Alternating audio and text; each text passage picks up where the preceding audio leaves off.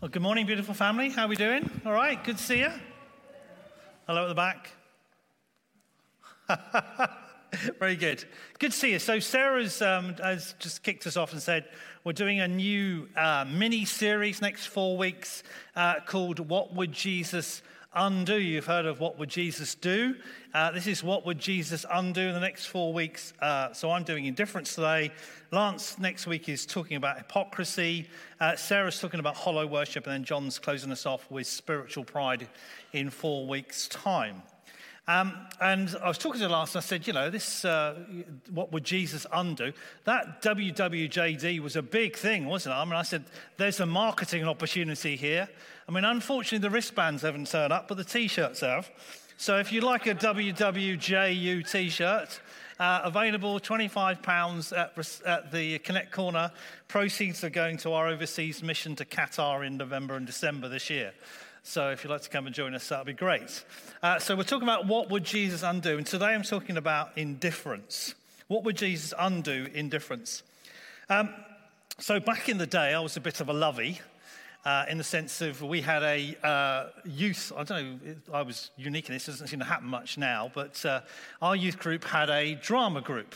Anybody been in a drama group when they were younger? Maybe you're in a drama group now. Anyway, and we used to do various sketches and stuff at church services in various places, prisons, borstalls, anybody with that was really. It was quite funny. But there were a number of professional theatre companies at the time. Anybody heard of the Salt Mine Theatre Company? Ever seen them? If you've been to Spring Harvest, you probably saw them. Anyway, we had a bit of a connection with them because the guy at our church was part of Salt Mine. So they used to come down and do various sketches and stuff like that with us and run evenings and stuff like that. And one of their sketches, I realised, has stuck with me for lots and lots of years because I'm getting on a bit now. And it was kind of brought to mind when thinking about this subject of indifference. And the sketch was this, basically. It was like the dragon's den for the devil. If you can kind of see the picture, the devil was sitting there with a couple of his sort of lead demons, and these mini demons were coming in, presenting ideas of how they were going to distract the people. So the first guy comes in and he said, what I'm going to do is I'm going to go amongst the people and I'm going to make them terribly rich. So they realize they are no longer dependent on God, they're dependent on themselves, and that's going to distract them away from the Lord. And because they talked about it and questioned it and said, well, what happens if they use their money for good and stuff like that? Anyway, so they rejected that idea. And then this other guy comes in and he said, no, what I'm going to do is I'm going to sow unfaithfulness amongst all the people. And what's going to happen is I'm going to set breakdowns in family and marriage relationships. I'm going to put husband against wife and wife against husband. Family life is going to break down and they'll hate each other and ultimately they'll blame God for it. And of course the argument was, well, what happens if it drives them back to Jesus? So that idea was rejected. And then this third guy came. This is the thing that I remember. This third guy came in. He said, this is my idea. He said, I'm going to start a story amongst mankind that there's no heaven and there's no hell, and you've got as much time as you like to make your mind up about Jesus. There's no heaven and there's no hell, and you've got as much time as you like to make your mind up about Jesus. And there was this silence, and the guy says, that's genius. That's brilliant. Let's do that. That's a great idea. And for me, that was quite prophetic because it feels like that's where we are now as a society. That we've kind of got this view that, we've got an alternative set of facts. It seems to me now that everybody's opinion counts. The individual opinion of somebody's never seemed to mean so much. And we've surrounded ourselves with a huge diversity of ideas and beliefs. This huge chorus of sound of what we should think and how we should act and how we should live. And it's that sort of noise that's kind of cluttered in on us, has kind of crashed in on us to the point where we're confused about what we do believe. We're confused about what we should think.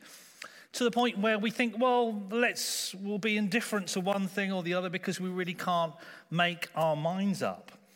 That's page 1, chapter 1 of the devil's book of tricks, the enemy's book of tricks and cheats, it feels like to me. And this cacophony of noise has driven us to a place where we no longer know the truth and we no longer stand by the truth. I read a survey of millennials in the States, the millennial generation in the States. A lot of surveys seem to happen with them. And they were saying 74% of American millennials think all religions have equal value. 74% think all religions have equal value. And when you think about it, you think, how do we get to that point of view that everything is okay, that everything has got equal weight and equal value? That is not what we're called to be. That is not, as the people of God, what we're called to be. What does God's word say? Let's have a look in Matthew chapter 5. Hopefully it'll come up on the screen. If you've got a Bible in front of you, feel free to have a look at that. As I always say, if you don't want to have one at home, then feel free to take that on with you. These are familiar words of Jesus from the Sermon on the Mount, famous words of Jesus from the Sermon on the Mount. Matthew chapter 5. This is what we're called to be. You are the salt of the earth. But if the salt loses its saltiness, how can it be made salty again? It's no longer good for anything except to be thrown out and trampled underfoot. You are the light of the world, a town built on a hill that cannot be hidden. Neither do people light a lamp and put it under a bowl. Instead, they put it on a stand, and it gives life to everyone, to everyone in the house. You are the salt of the earth. You are the light of the world. Just have, as I read that through and I studied that through my preparation, I just noticed a couple of things I want to just share with you. First thing is this. Note it's the salt and the light, not a salt. We're not a particular brand of salt or a particular type of light. We are the salt and the light. And what was salt used for back in the day? Well, you might say flavoring. That's partly true, I'm sure, but it was mainly a preservative. It was there to stop things going rotten, frankly. And that's what you are. You are the salt of the earth. Jesus has put you on this planet to stop the world going rotten. You are the light of the world, a city on a hill, a town on a hill, a beacon of hope. You can imagine back in the day, there wasn't much light around, but a city on a hill gave some sense of direction and security and some kind of beacon of hope on a dark horizon. And that's what you are. You are the light of the world, the city on a hill that cannot be hidden.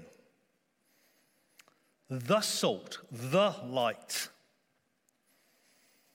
And notice the other thing. Notice the other thing that Jesus says. The salt is still there, but it's lost its effectiveness. It's no good anymore. It's worthless. It's lost its saltiness, Jesus says. It's lost its ability to do the job it was created to do. It no longer preserves. It no longer protects. The light is still on, but it's covered over under a bowl. It's covered over in a small corner of the room. It no longer gives light to the room. Do I have to join up the dots for you? Is that what we've become? Salt that hasn't really done the job that it was intended to do. Light that was hidden under a bowl. Light that's hidden in a corner and no longer gives light. It's no longer that position of hope and security and direction for mankind. You are the salt of the earth. You are the light of the world. You are here to stop the world going rotten. You are here to bring hope, to bring direction, to bring some sense of security and protection to this world. That's what Jesus calls us to be, right? And sadly, we've forgotten that. As Joel Houston said, Hillsong song, it's time we took the lampshades off. Let his glory be revealed. It's time we took the lampshades off. We've got too quiet. We've become too dark and too covered over. I don't know if you've ever listened to the Stephanie Gertzinger's stuff, but she does a great album called Blackout, and there's a song on there. She says, "Light of the world, it's the name we were given. We can't get away from the vision. We're cities on a hill. In a blackout, we illuminate the dark." Isn't that great? In a blackout, we illuminate the dark. That's what we're called to be. We will glimmer. We will glow. Church, we can't be indifferent any longer. We've got a world going rotten out there, and a world that's groping around in the darkness, and partly because the light isn't shining bright enough. It's covered over, sitting in a corner. Or the salt has lost a bit of its saltiness. It's no longer doing that preservation job that it was intended and birthed to do. You are the light of the world. There's a lovely quote from C.S. Lewis. If you've ever done the Alpha course, you'll hear this one. And he says this, I think it's just a great quote. He said, "Christianity of its faults is of no importance. But if it's true, it's of infinite importance. The only thing it can't be is moderately important." I think that's great. Christianity of false is of no importance whatsoever. But if it's true, it's of infinite importance. The only thing it can't be is moderately important. The only thing we can't be is indifferent. It's either right or it's wrong. We've got a job to do or we haven't. It's black or white. Where are you sitting this morning? You feeling uncomfortable? I was a bit reluctant to talk about this morning, whether we should be speaking up about stuff. And then the chap that ultimately owns this building, the Archbishop of Canterbury, bless him, then speaks up about Rwanda in his Easter message. You hear that? I'm sure you did. Everybody had a bit of a pop at him, poor guy. And I thought, good on you, mate. Good on you, because here was a nation that, if you look back a little bit, I'm sorry to get a little bit political, but you go look back a little bit on this, and I did my digging on it, is 6 months ago we were complaining to the UN saying what a terrible record of human rights they had.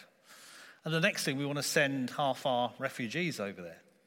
Now, I'm being slightly political there, but the fact that somebody like the Archbishop of Canterbury was prepared to say, this ain't good, was speaking up into the darkness a little bit and just saying, I don't think this is a great idea. Look, I understand why we need to do something different. Well, I'm not starting a political speech here, but I understand why we need to do something different. Don't get me wrong.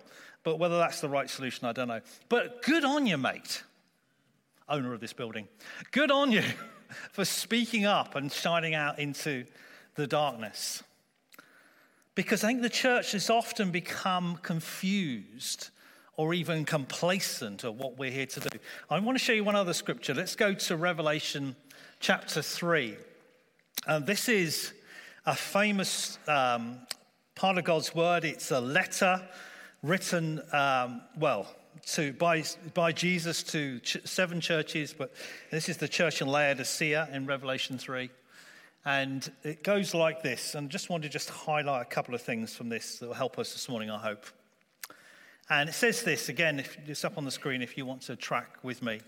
To the angel of the church in Laodicea write, these are the words of the Amen, the faithful and true witness, the ruler of God's creation. I know your deeds, and you're neither cold nor hot. I wish you were either one or the other. So because you are lukewarm, neither hot nor cold, I'm about to spit you out of my mouth. And just down to verse 19 then. Those whom I love, I rebuke and discipline. So be earnest and repent. Here I am. I stand at the door and knock. If anyone hears my voice and opens the door, I will come in and eat with that person, and they with me. Thank God for the public reading of his word. A little bit of background to help us to understand that context a little bit, because there's a little bit of history here that would help us better understand the words here. So this church, Laodicea, this place Laodicea, was a place between two other famous places, Colossae and Hierapolis, if I can get it right. And it was famous for having terrible water, okay? And Colossae was about 6 miles further to the west. It was a town that got water down from the mountains. So it was quite famous for refreshing, clean, cold water. You can imagine in a hot kind of climate, that was quite a thing, really, having clean, fresh, cold water down from the mountains. Whereas Hierapolis had this spa water, this beautiful hot water that had wonderful mineral qualities. And bear in mind, this is a Roman kind of era. They liked a spa bath. They really did. So they became quite famous for its spa baths. And it became quite famous for this beautiful, hot, mineral-rich water, which obviously gave the town its kind of its fame. Unfortunately, Laodicea had neither. It got its water, people are saying, geographers are saying, probably from the same hot source, but it got moved in on aqueducts and various things. And the time it got to Laodicea, it was lukewarm. It was rubbish. It wasn't any good for a spa bath. And because it was full of minerals, it tasted disgusting. So it wasn't much good for that either. So Jesus' message here is, what are you calling your direction to be here? What are you intended to be? I would that you were either hot, really useful for a spa bath and a healing, or cold, really refreshing, but you're neither. You're neither one thing or the other. And there's this phrase that Jesus used of vomiting the water out of his mouth, which is, if you go back to sort of the children of Israel, that's the sort of where it talks about them being thrown out of the land in that kind of violent way. And so it's quite a heavy criticism. And basically Jesus is saying, just work out what you're called to be. Work out what your identity is. What are you called to be? Be one thing, be good at one thing or good at another, but be good at something. Don't be this mush of hot and cold water mixed together that's really good for nothing, let alone anything. And that's what we're called to be. Good for something. Good for a purpose that God intended. That might be different for each of us, right? Or different for each church. But what is our calling? What is God telling us to get involved with? I read an interesting quote just looking at this whole subject of indifference. And someone said, the opposite of love isn't hate, it's indifference. The opposite of love is not hate, it's indifference. And when you think about it, that's very profound. In fact, Mother Teresa said it. So the greatest sin of man is not the hatred, but indifference to his brothers. Are we indifferent to what God is calling us to be? Do we know the truth? Do we stand on the truth? Do we have a relationship with the truth? Do we speak the truth like a light shining in a dark world? Do we declare truth as a preservative to prevent this world from going rotten? Because that is what we're called to be. The truth isn't an idea. The truth isn't, the world seems to think truth is a set of opinions or points of view or facts even. But we know the truth is a person. It's Jesus. Jesus says, you'll know the truth, me, and I will set you free. Jesus says, I am the way, the truth, and the life. No one comes to God except through me. That's the truth. No one comes to God except through me. And in a week where we're being reminded again of how cheap a currency truth is, in our politics in particular at the moment, right?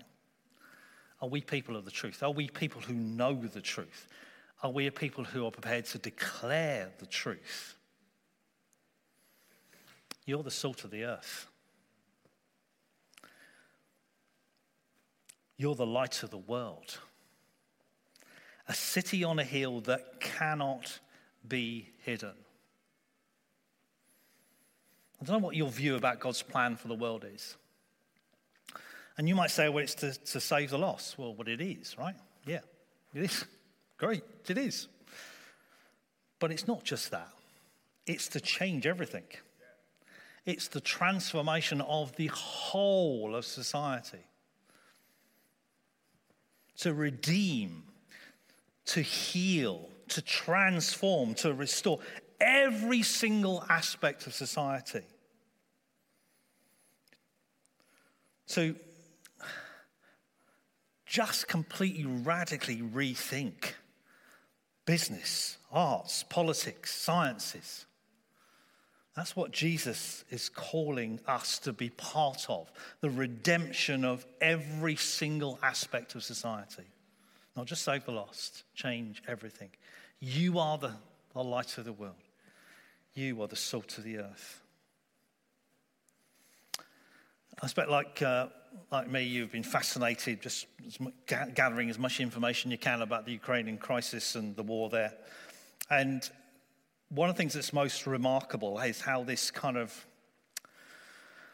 well, not being too disrespectful, but how this smaller nation, how this perhaps less equipped army is able to resist this mighty war machine.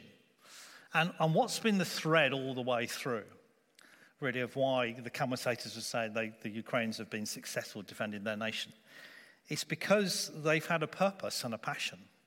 They've had that grist on their side that says, they're invading our nation, they're ruining our life, our society, and they fought against guys who haven't got any passion of why they're doing it, or so our commentary seems to suggest. And they're fighting against conscripts, people who have got into this thing by sort of by default, it seems, rather than by design. And I thought, what a wonderful metaphor for us that is, right? Careful, don't want to get on Boris Johnson territory here comparing these things together, but here we go. But yeah, because if we have a passion and a purpose, we can blow, in Christ's name, loads of things out of the way, all right? Because we've got the drive, we've got the passion, we've got Jesus on our side. We need to be that salt, and we need to be the light. You with me this morning? There's a couple of things. I'm not sure what I'm asking you to do this morning. I'm asking you to respond to what Jesus is speaking into your heart, Holy Spirit speaking into your heart this morning. But I would say this: there are plenty of things going on out there that are rotten in society. I was reading. I don't know if you saw the news article on it. Sajid Javid was speaking up about this gender identity development service. This was an organisation that got set up to help our kids, our under-16s, explore and experiment with their sexuality, whether they should identify different to their birth sex. And as a society, we've let this happen. I don't know when we agreed to do this. We thought it was okay to teach our kids and lead our kids this way. Sorry to, again, be a little bit political about it. But when did that happen? When did we agree that was a good idea? Where was the salt and light in all of that? Where was the truth in that? And they reckon now, in the last 10 years, the number of kids being referred to this GIDS service, this Gender Identity Development Service, has risen by 2,500% in the last 10 years. I thought it was horrific when I read that. And I'll say, bless him, maybe because I was praying about it a little bit, Sajid Javid's actually said, we need to look into this because it's got a bit out of hand. And another thing is just, again, it's in front of Parliament at the moment. There's an act going through, the Online Safety Act. I don't know if you've heard about this, where they're trying to put some control on the internet a little bit. And one of the bits of research I looked at this, they reckon porn has been on the internet for 22 years unprotected. 22 years. People can just go on and kind of look at all kinds of horrific images. And it's only just now, 22 years later, we're thinking about putting some kind of mechanism. I mean, some way with a credit card they're suggesting, or a driving license, where you have to prove your age to get onto a website. And I kind of said, Lord, how did we let that go for 22 years? What damage is that? How have we ruined society by letting that happen? Where was the salt and light? How did we nod off and let that happen? How did I nod off and let that happen?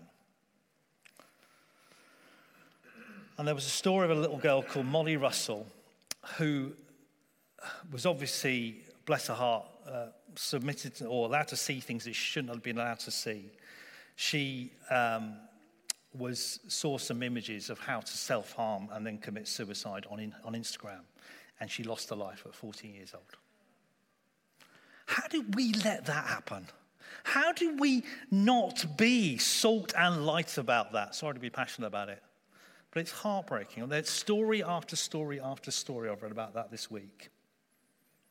Because perhaps we weren't salty enough, or because we perhaps weren't bright enough, we didn't shine enough. I don't know. I'm not blaming anybody. I'm just saying that's what happened, right? We've allowed this to happen.